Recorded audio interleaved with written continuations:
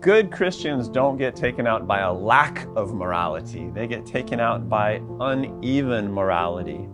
They can get taken out by being so passionate about certain morals that they downplay other ones. They get so committed to avoiding one type of sin that they end up tolerating other types of sins. Accordingly, Satan is happy to whip us into righteous frenzy about one kind of sin so that we downplay the danger of others, and that's how he ruins us.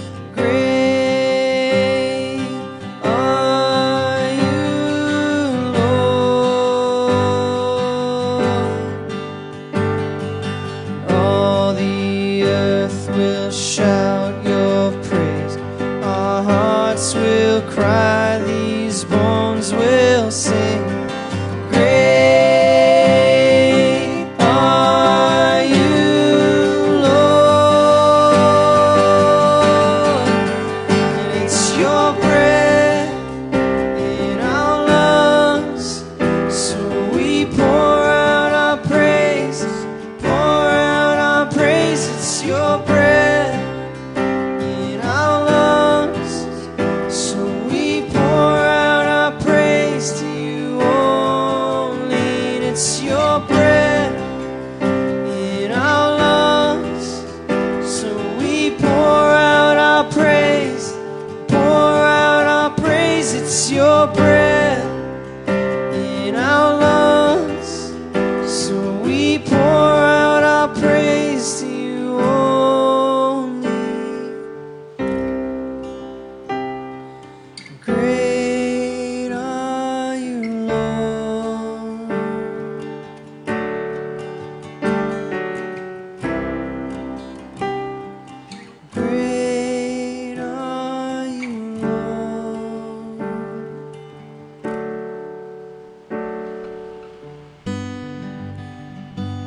wrote this song on a spiritual retreat in June.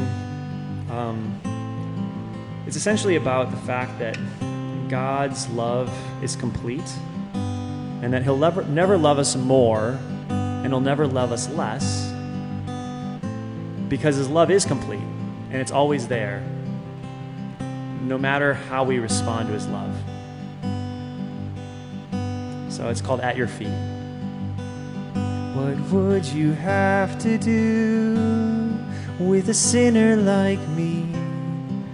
A broken vessel, misshapen pottery.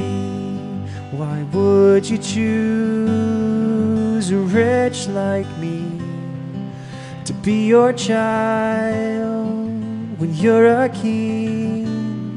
I don't deserve it, I haven't earned it, but you've called to me and I'll never leave. God, I'm here in your presence, in the promise of your grace, in the promise of your love. I stand amazed. God, I'm here now before you. You've set this captive free, and here am I at your feet.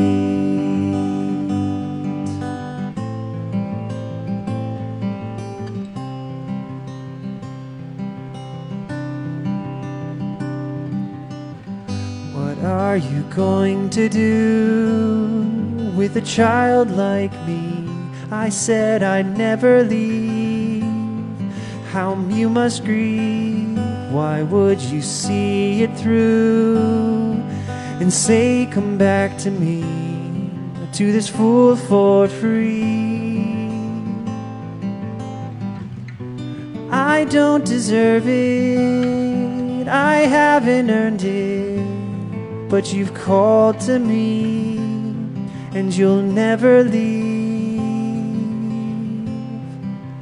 God, I'm here in your presence, in the promise of your grace, in the promise of your love. I stand amazed. God, I'm here now before you. You set this captive free, and here am I at your feet.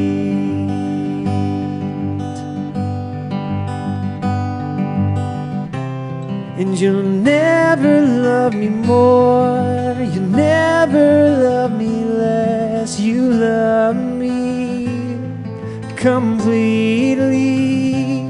More love is impossible, and less is a broken promise, and you never break your promises.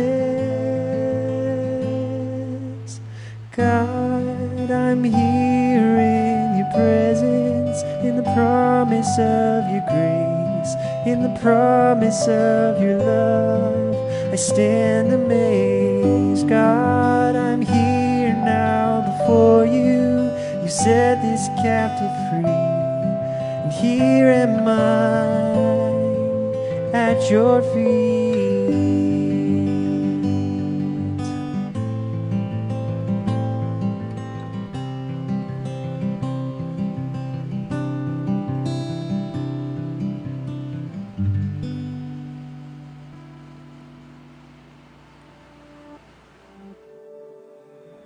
Good morning, Blue Water. I want to invite you to meditate on a couple of verses with me in the book of Romans. Chapter 5. Therefore, since we have been justified by faith, we have peace with God through our Lord Jesus Christ. Through him we have also obtained access by faith into this grace in which we stand, and we rejoice in hope of the glory of God. I love these verses because they remind us of some of the things that we have access to as citizens of the kingdom of heaven. It's so refreshing to remember that we have access to unlimited and victorious peace in Jesus, and we have access to God's grace, which is empowering and stabilizing no matter what we're going through. So in light of these truths, let's pray together. Lord, we come before you once again, and we open up our hearts and our minds to your truths and your realities.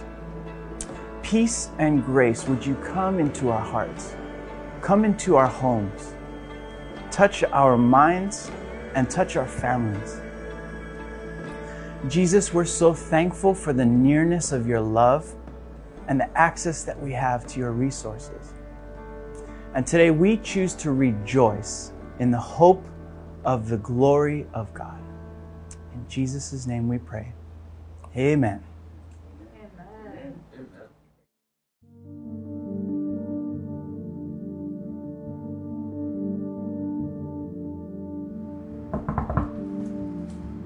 Hey, Antonio. Hey, Rolo. Why so down?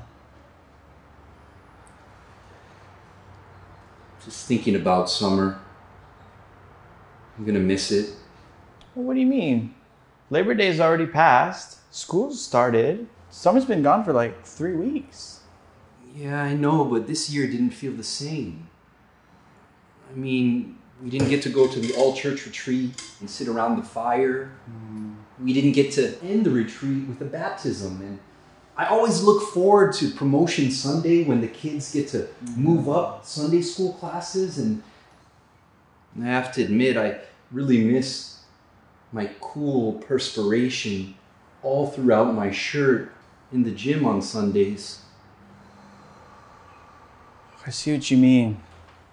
You didn't get to do a lot of things you normally get to do in the summer.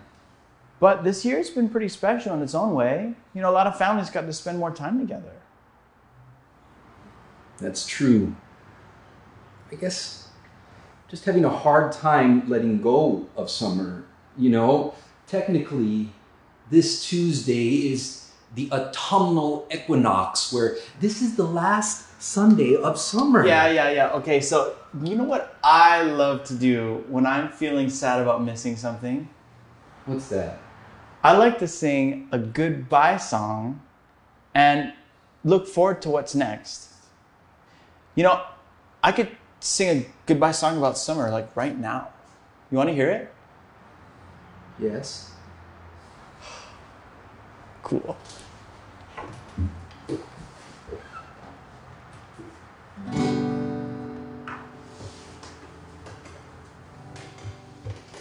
Goodbye, summer. You were such a blast. Pretty much wore a mask the whole time. Goodbye, summer. I'm going back to school. How many Zoom calls am I gonna have to do? Goodbye, shave ice. Melted really fast. You were hard to eat, 'cause I pretty much wore a mask the whole time. Goodbye, summer. I know you'll return, but before soon Thanksgiving and Christmas comes soon. Goodbye, summer. You were such a blast. Pretty much wore a mask the whole time. Whoa. Goodbye, summer. I'm going back to school. How many Zoom calls am I gonna have to do? Goodbye, summer. Goodbye, summer. Goodbye, summer. Goodbye, summer, summer, summer. Goodbye, bye, bye. Goodbye, summer. Bye, bye, bye, bye, bye. Goodbye, summer.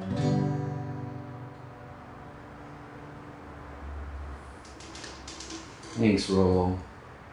Mr. Antonio, how do you feel? I feel ready to say hello to Thanksgiving and Christmas. Good morning, Blue Water, and thank you all for joining us this morning. Even though we are saying goodbye to summer, we are saying hello to the season of the pumpkin spice latte. And if you weren't able to tune in last week, my name is Connor Hendricks, and I'm the new youth pastor here at Blue Water. And I'll be giving the announcements today. So the first part of family business is an announcement directly from me to some of you, and there is an incentive involved. So if you are a junior high student, a high school student, or a parent of a junior high or high school student, this is for you. As I am hoping to be planning fun events soon as COVID restrictions lift, like the Sunday schools again, like movie nights, overnights, ministry, and big events and stuff that'll be fun for everyone. I have set up a communication platform in an app called Slack, and I want to utilize Slack in order to communicate with the parents in like parent forum, with the students in a high school or junior high chat, depending on where you fall into, and then have general announcements kind of for everyone. And I think it's going to benefit all of us, especially starting in this season of COVID and then moving forward into the future. And it's a safe place where people can chat. There's not going to be any kind of outside input into this social media communication app, so there's no need really to worry there. So as an incentive for you to join this platform, I will be giving a $5, which you can buy a pumpkin spice latte with, a $5 e-gift card to Starbucks if you send me the email, and you can email me at connor@bluewatermission.org with an email that you would like me to invite you to the chat to. And then as soon as you download the app and either message the entire group or directly message me, I will send you an e-gift card to Starbucks. It's a win-win. You get to communicate with me, with the rest of the group, youth group, and you get to get caffeinated. The second order of family business is that we are planning a virtual baby dedication. A baby dedication is a chance to introduce the new babies in our community to their spiritual family through presentation and prayer. It is also a time for our community to offer its support in raising the baby in Christ. And if you'd like to dedicate your baby as well on an upcoming Sunday virtual service, please email Antonio at antonio@bluewatermission.org. Let's continue our worship through our offering. You can give in two ways, either online at our new website or via snail mail and send the checks directly here to the office. If you're new or visiting, however, though, please feel no obligation to give, but consider this service our offering to you. Now I would like to pray for the kids. So kids, if you want to stand up wherever you are, I'm going to just pray for you guys and for this whole new upcoming season that is going to be heavy with programs for kids, and it's new and it's exciting. So Jesus, we just lift up all the keiki in the church to you. We thank you for everything that you're going to be doing in the new kids ministry and for all the excitement and all the new things that are coming. And I just pray that you would instill an excitement in all of the kids in the church, that they would be excited to be able to come together and get to learn more about you, to be able to worship you, and to be able to grow as a community with you. So we just bless the children today, and we say thank you so much, Lord, for their hearts. And I just pray that you would bless them and their households. In Jesus' name, amen.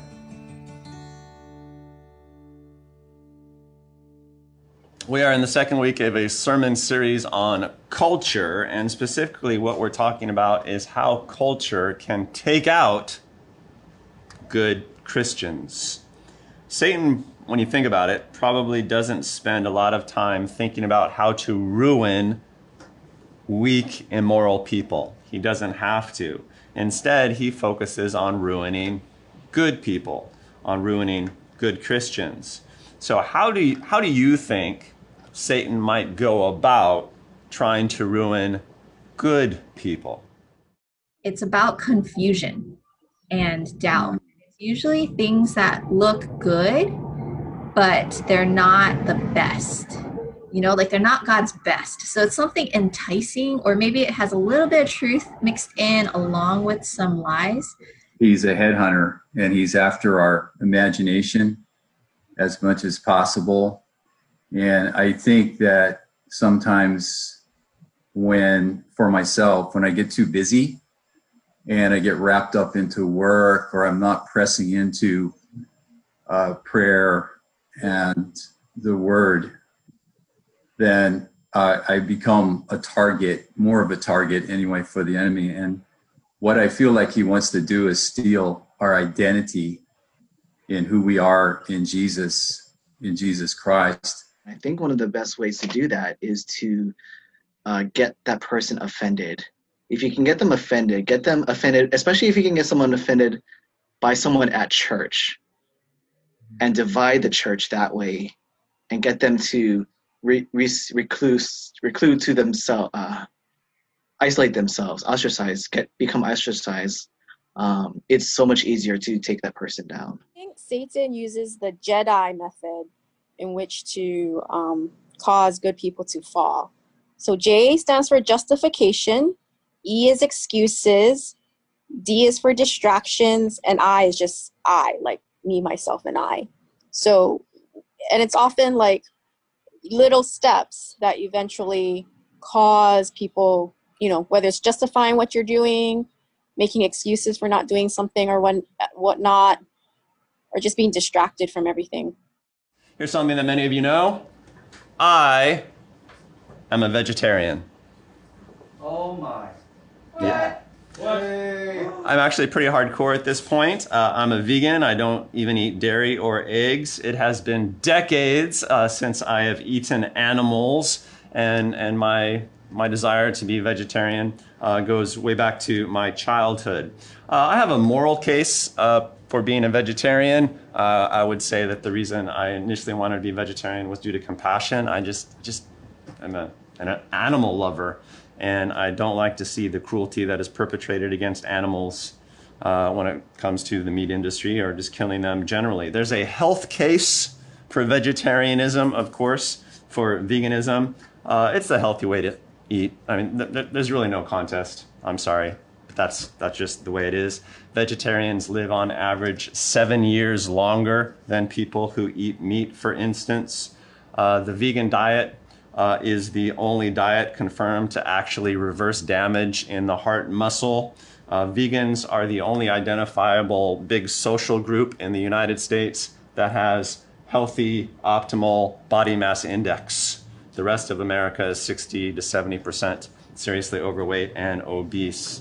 And all that anti-vegan propaganda that you get on YouTube, that stuff is nuts. And large population studies have sealed it. They do these large population studies on people that eat a lot of plant-based diet instead of meat-based diet, and those populations always have lower incidences of heart disease and cancer and stuff like that. And no, in case you're wondering, human teeth are not designed to eat meat. They are designed to eat vegetables and grains. Don't be ridiculous. There's also an environmental case for being a vegan, and this has become more popular finally. The meat industry produces somewhere around 18 to 20% of all carbon emissions around the globe. The meat industry does that, which is more than all cars, planes, and other forms of transportation combined. And the meat industry is even worse when you consider that the cost of grazing land and the deforestation that comes with the meat industry. The meat industry is the #1 cause of deforestation on the planet. So I could go on about that. And you can even make a biblical case for vegetarianism because as you read in Genesis, people weren't actually commissioned to eat animals until after the flood, when all the crops had been wiped out, etc. And so you can make the case that humans started eating meat as a response to a crisis necessity, which is actually, probably really true. Evolutionarily, we became omnivores because it just increased the breadth of what we could eat. Put all of that together, and here's how it is, people. We vegetarians are right, and you meat eaters are wrong. Can I get an amen? Amen. And you might be thinking, why in the world is this pastor talking about this? Which is a good question. And first, I'm talking about it because it's a moral issue that I can talk about today without triggering a great wave of offense. And it's really hard to talk about any moral issue today without triggering a lot of offense in the world. I get teased all the time about being a vegetarian. I get teased all the time at church. You may have heard it about being a vegetarian. And I like to think that I tease back with gusto, that I defend myself. People have wrapped packages of bacon and given it to me for Christmas. That's how deeply it goes. Nick Pareca, who does our filming and our film editing, will probably find a way to insert meat-eating propaganda into this video. And that's okay, because I mostly love Nick. And secondly, the reason I'm talking about this, because you're probably not a vegan, those of you who are listening, because maybe you're not as passionate about animals as I am. Maybe you're not as passionate about the environment as I am. And therefore, I don't have to convince you that I shouldn't emphasize this one expression of morality, veganism, to the exclusion of others. You can appreciate that because you're not as passionate about this one morality as I am. We've all met the vegan Pharisee. Am I right? Come on. We've all met that guy who just is so committed to veganism that he just mows people down with it, right? Who has a beautiful plate, but the rest of his life is just in shambles, right? We've all met that guy. We've all met that guy. I try not to be that guy. Thank you. Morality is a fabric with many threads woven through it. And I know I'm right about my diet. I'm right about my diet. But if I tugged on that thread too much, it might have the effect of tangling up some of the other values. Are you following me? You probably should be a vegan. And many of you probably kind of know that. Particularly those of you who are struggling with certain health things. All right, maybe you want to argue me about it, maybe not, but it's a good argument. So, you probably should be a vegan, but it might be more important for you to take that first step into faith in Jesus. That might be the important thing right now. Or to work on your relational righteousness, a little more righteousness in your relationships. Or maybe it's more important for you right now to break certain addictions that you have. Should I lead the church against animal cruelty and environmental injustice? Well, that wouldn't be bad, right? Or should we focus more on ministering to sex trafficking victims or fighting racial injustice?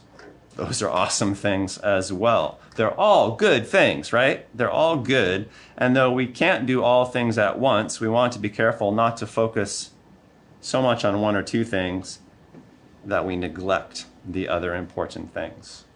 And that's just a truism of morality that I think we should all appreciate. And I thought vegetarianism might be a good illustration of that for us.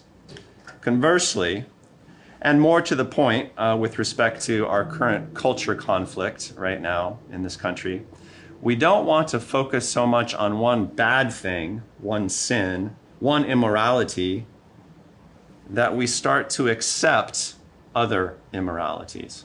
We don't want to focus so much on one bad thing that we downplay the danger of the others. Which is the worst immorality we're facing today? I feel like that's a question that culture keeps asking us. Which is the worst immorality that we are facing today? Is it the arrogance of Trump? Or is it the licentiousness of the Democrats? Is it racist cops? Or is it deadly lawlessness in the cities? Is it the way black men are sentenced more harshly in courtrooms, or the high rates of crime among blacks? Is it the cost of health care? Or is it the 700,000 unborn babies that are terminated each year? Is it lack of jobs? Or is it how we treat the environment? Is it social justice? Or is it your personal sin? Well, yes. Yes, it is. Pick your most urgent one, but don't downplay the others, or else you get yourself in a dangerous place. Perhaps my favorite quote from one of my favorite authors, C.S. Lewis, is this one. The devil always sends errors into the world in pairs of opposites. And he always encourages us to spend a lot of time thinking which is the worse. You see why, of course. He relies on your extra dislike of the one error to draw you gradually into the opposite one. I think this is just so insightful. Lewis is right. When we try to prove that one error is worse than another, we always end up accepting the error that we downplay. That's the game. That's how it works. Let's say you try to prove that laziness is the worst error. You hate laziness. Well, you're likely to become a taskmaster then. You hate judgmentalism and self-righteousness. So you become morally watered down. Or you're so tired of lawlessness that you're likely to become cruel. Satan knows exactly how to play this game, and so do a lot of politicians, I think. Moral indignation and offense in one area is used to distract you from immorality in another area. That's how it works. You following? And that's how Satan takes you out, through moral culture. He creates bad moral culture, which is defined not as a lack of moral passion, but as an incompleteness in moral passions, as an unevenness in moral passions. Is everybody following? That's the game. That's actually Satan's trick. That's how he does it. I think Jesus is probably the most influential moral teacher of all time. I get an amen for that. Amen. But you notice if you read scripture that Jesus actually didn't often talk about morals directly. Instead, he talked about moral culture. That is, he talked about how to pursue morals in a healthy way. And he talked about what might ruin that. And one of the things he talked about most in that regard was hypocrisy. We all know that word, hypocrisy. There are only a couple times in all of the Gospels that Jesus ever calls a sin out of a person, calls out the sin in a person. And even those two instances are filled with compassion and protectiveness. He calls out the sin so that the person would stop putting himself and herself at risk. But he does talk about hypocrisy a lot. Here's the thing. You know what hypocrisy means? I think most of us have an intuitive understanding of it, but perhaps not an entire understanding of it. Typically, hypocrisy isn't telling someone to avoid some sinful thing while you yourself do that sinful thing. Typically, hypocrisy is congratulating ourselves for avoiding a certain sin while we kind of blithely accept other sins in our life. You understand the difference? That's the kind of hypocrisy that moral people often fall prey to. It's like someone who obsessively promotes, compassion for refugees. Should be awesome. While living an incredibly immoral sexual life. Right? That's the kind of hypocrisy that typically takes out good people, moral people, people who value morality at least. Because it only takes one bullet to ruin you, right? If you avoid 9 mistakes but go all in on one, it only takes one to take us out.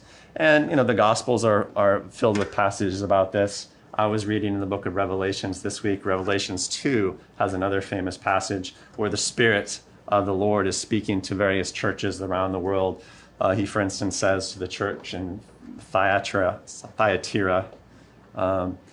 you guys are doing great when it comes to love and faithfulness and service and perseverance, but you've been led into sexual immorality and you've come to accept it. It's going to take you out. That's the kind of hypocrisy that typically gets us into trouble. It's the most moralized people who are vulnerable to this particular sort of error. Jesus talks about this a lot. Our passage for today is a very short excerpt from Matthew chapter 23, which is a long Jesus teaching. He goes through the whole chapter. Jesus is talking to religious leaders, to Pharisees and teachers of the law, and he's going through different ways that they fall prey to hypocrisy. And rather than go through the entire long teaching, I just want to take a very short excerpt from it because I think it kind of crystallizes the principle here. So we're just going to read Matthew 23, verses 23 and 24. This is Jesus speaking to the moral crowd, to the religious leaders, the Pharisees and the teachers of the law. Woe to you, teachers of the law and Pharisees, you hypocrites! You give 1/10 of your spices, mint, dill, and cumin, but you have neglected the more important matters of the law, justice, mercy, and faithfulness. You should have practiced the latter without neglecting the former. You blind guides, you strain out a gnat, but swallow a camel. What's going on here is that the Pharisees have gotten kind of obsessive about one certain precept of the law. God encourages his people to tithe, right? To sacrifice their material possessions to God and to the operation of the temple. When he first gave the command about tithing in the Old Testament, it was so that the Israelites would take the first 1/10 of their crops and they would donate them to the temple. They would sacrifice them to God, which was a way of making sure that the priesthood had stuff to eat, but also a statement that you trust God to provide for you materially, that you are free from money fear, essentially. Now, the Pharisees think that that's a very important precept, so they've taken it to the extreme. They are not just donating a tithe of their income to the temple. They're donating a tithe of what they have in their kitchen, right? They've got these spices, this dill and mint and cumin, and they're giving even 1/10 of that to the temple. So they've really become fine-grained with it. And Jesus is like, well, all right. I mean, you're perfecting that one precept, but you know, what about the others? There are some other big ones like justice, like, you know, taking care of people. Mercy, forgiveness. How important is forgiveness in the kingdom of God? Well, it's a pretty big deal. And faithfulness.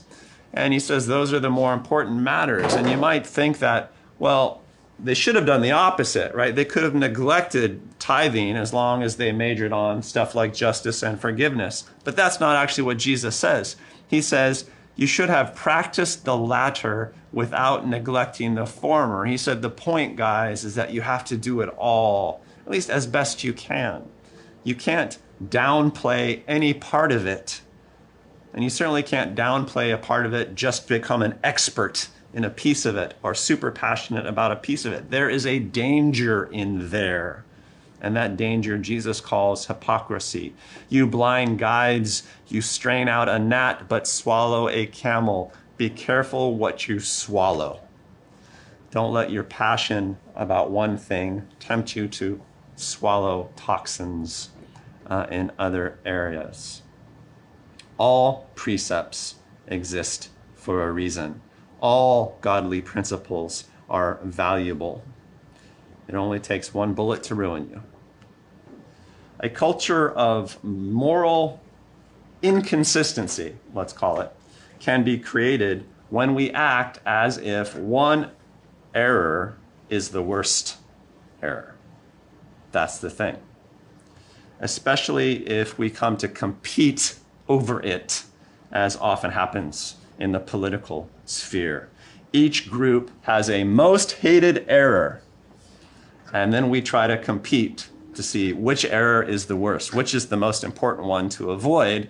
And on the side, Satan just cackles because it's a perfect setup for him. All errors are bad. I try to be on the side of all morality. I'm not on the side of your favorite piece of morality, even if it's veganism. I myself do no piece of morality perfectly, but I'm not going to excuse my failures by de-emphasizing their importance. They're all equal. And when people play piecemeal morality, you know what I mean by that? When people play piecemeal morality, it always generates increasing amounts and sorts of hypocrisy. If you have a piecemeal morality, you will increasingly neglect the morals that you don't favor, but you'll also invariably betray even your favorite moral. So if you care a lot about compassion, let's say, again, you will downplay perhaps uprightness. But eventually, you'll also downplay compassion. Eventually, you'll become mean. If you're, let's say, you really emphasize scriptural obedience, knowledge, scriptural expertise, right? You're a person of the written word. You become kind of a scripture legalist, maybe. Initially, you perhaps will downplay issues of compassion to people. But you will also eventually lose your ability to understand Scripture. And the reason it works like that, because as God tells Cain in the opening of the book of Genesis, you must master sin or it will master you. If you let sin into any part of your life, it doesn't mean if you commit a sin, it means if you accommodate a sin, right? If you accept it, if you begin to tolerate it, then it has the nature of an addiction. It will take over not just that piece of your life, but it will eventually grow to take over all of your life. You become a puppet. That's the nature of sin. And that's why Satan doesn't necessarily want you to throw out immorality. He just wants you to throw out a piece of it so that you think you're righteous, even though he's contaminating you bit by bit, and pretty soon you're just a puppet like everybody else. Does that sound, I'm sorry, it sounds a little sober, it sounds a little down, but if you're following me, that's how it works. That's the game that Satan plays. Take a step back for a moment. Let's just think about morality. Let's just think about moral culture a bit more conceptually. What is morality for? What's morality for? Morality is health. That's what it is. Psychology used to be called morality in ancient times. What I mean by that is if you live morally, right, if you respect the precepts of the Lord, then it will protect you from all sorts of psychological trouble. It will protect you from emotional and mental pathologies. Or if you are, let's say, emotionally traumatized or something, then live morally, cultivate the precepts of the Lord in your life, and you'll get better. It will become super helpful. After God had outlined a whole bunch of his precepts to the Israelites in the book of Exodus, he said, with these precepts, I set before you life and death. Now choose life so that you and your children may live. He didn't say, if you disobey these rules, I'm going to kill you. He said, these principles lead to life and health and prosperity for you and through the generations. Morality is health, and it's social health. Moral codes are for that. It keeps you out of trouble, and it promotes health in a whole bunch of different ways. Psychology in this country used to be about illnesses. What makes a person sick, and how do you treat psychological illnesses? And then, late 80s through 90s, there was a great move in psychology called positive psychology. You guys heard about this? Everybody studied it? And instead of trying to determine what made people sick, psychologists started researching what makes people healthy.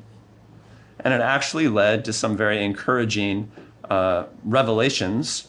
It turns out that things like self-sacrifice, forgiveness, generosity, relational and sexual faithfulness make people healthy? Well, of course they do, right? People have known that for millennia, and that's what the commandments of God are about. If you pursue a healthy morality, then you actually become, a healthy person. You're resilient against sickness and against pathologies and against trauma. That's how it works. So too, a moral society, a society that has a healthy moral culture, protects everyone from societal ills. That was how God explained it, and it is still true. A moral society is a healthy, peaceful, and prosperous society, by and large. It doesn't mean that bad things can't happen, that crises can't happen. It just means that you become healthy and resilient. Your ability to overcome and to recover is really, really strong. Honor your father and mother, God says in the Ten Commandments, so it may go well with you in the land I am giving you. Right? Honor these precepts, honor these moralities, and you're going to set yourself up and your kids up for a long time to come. It's going to be awesome. Bad moral culture, by contrast, creates an unhealthy, contentious, deprivation society full of troubles. That's how it works. So Karl Marx was wrong. He famously said, Christian religion is the opiate of the masses. But it's not the opiate of the masses. It's the nutrition and the medicine of the masses. That's what Christianity is. And we'll talk later in this sermon series about how Christianity has been a social good for societies throughout history. But my point is, as with, say, healthy food nutrition, you need all pieces of it, right? You can't be a healthy person by eating nothing but fiber and vitamin C. You will feel bad if that's you. You need the complete range of vitamins and minerals and macronutrients and stuff like that. And morality is not dissimilar in that sense. So, okay, let's say you're Satan. Take a moment, imagine that you're Satan. It will not be hard for some of you. Let's say that you're Satan. And let's say that you want to ruin a good, moral, aspiring good, moral society. Let's say that you want to take out masses of good people. Let's say that you want to ruin masses of good Christians. Well, what do? What's your best strategy? And I think your best strategy is that you ruin moral culture. You ruin the way people pursue morals. That's what you do. How? Well, you do it by getting people to obsess about which errors are worse. That's his number one strategy. You might think that Satan will try to convince people that morals are meaningless. And sometimes he does that. But it's not his big strategy. His big strategy is to get moral people to play moral favorites. That's his big strategy. And it's been that way for a long time. To emphasize one error or virtue to the neglect of others. And then, if he wants to go to the next level, he encourages competitive groups around those moral favorites. Moral competitors might eventually be unwilling to admit they even need to pay attention to their less favorite morals. Strong moral culture pays attention to all morals at once, without overlooking anything, without excuses, and with necessary humility. It's like I tell my kids when they're driving a car. You have to see all things at once. If you're really good at looking at the things ahead of you, you'll get sideswiped. You can't emphasize the brake and not the accelerator. Accidents will happen. You follow me? Yeah. All right, so what do we do with all this? What do we do? How do we create a strong moral culture and avoid a bad one? The thing that allows us to emphasize all morals at once, to pursue them all in a healthy way, is, of course, grace. Grace is the only thing that prevents hypocrisy and bad moral culture. Now, you might think differently, right? You might think that if the job is to pursue all good moral things at once and not neglect any of them, that what you should do is become a moral zealot, a hyper-disciplined, religious and passionate moral person. And, and there are certainly good features to that. But really, what it is that you need grace, which is a combination of moral passion plus generosity. That's what grace is. Grace is the opposite of measurement. It isn't relativism, but it's not measurement either. In grace, we don't worry about which error is worse because we're not judging. We're not evaluating that way. And we're able to admit that we're all making errors anyway. And it relaxes things such that we can see the entire moral field instead of just having to obsess about one piece of it. This doesn't mean that you can't call a sin a sin. That would be relativism. That would be amorality. And that's nonsense. But it means that you have to be generous with those who emphasize different moral urgencies than you do. You have to be gracious. You have to be generous. And you have to be embracing. That's the way this works. Or, as I might sum up, the only way to preach the gospel is to preach all of it. You don't get to just preach your favorite bit of it. And as soon as you do that, moral culture falls apart. You make yourself really vulnerable. You might make generations to come really vulnerable. And we don't want that, good Christians. That's a good way for Satan to take us out. So, Father, we pray that we would be broadly just and infinitely humble and filled with grace above all. I pray, Lord, that you would empower us to make decisions and to attend to the errors of today without neglecting all of the other errors, potential errors that are out there.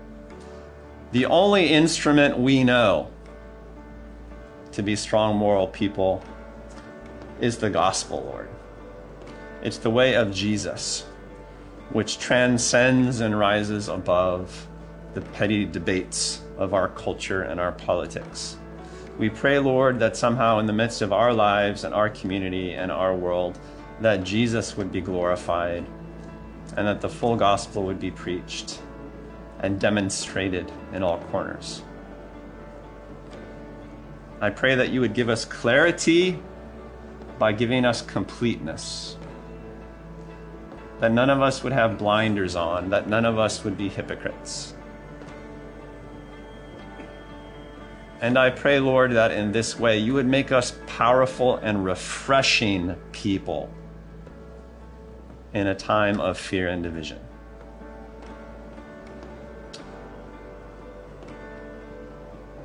I just feel particularly led right now to pray for Sabbath morality, just to pray that the Lord would release obedience to his commandments to rest, to take a time out. I think the Lord would have us all kind of take a time out from the cultural and the political upheaval, to take a day and just chill, relax, so that he can restore clarity and broad moral energy and health to us all. I don't know if that resonates with you, but if it does, God bless you. Adhere to the commandment of the Lord. Father, we look to your lead because we are all lost. We have all gone astray and we need a shepherd. Be the shepherd of your people. You are our leader, Lord. And we take such security in that. In Christ's name. Everybody says, amen. Thank you, Blue Water fam, for joining us this morning on our virtual service. I don't know about you, but to me life can easily feel like a stretch on some of these days. In the midst of it, I'm reminded that we can take confidence and courage in knowing that God is at work, creating new things on our behalf and at large in the world. Look, I'm doing a new thing. Can you see it? Prayer is always a helpful way to usher in the peace and grace of our Lord Jesus. If you'd like prayer this morning, please feel free to email our prayer team. Email julie@bluewatermission.org and someone from the team will contact you. They're available from 10:30 a.m. to 11 a.m. Now, may we have the eyes to see and the ears to hear the river of life which flows from God at the center of our lives. Be blessed with peace and rest today. Goodbye, summer. You were such a blast. Pretty much wore a mask the whole time.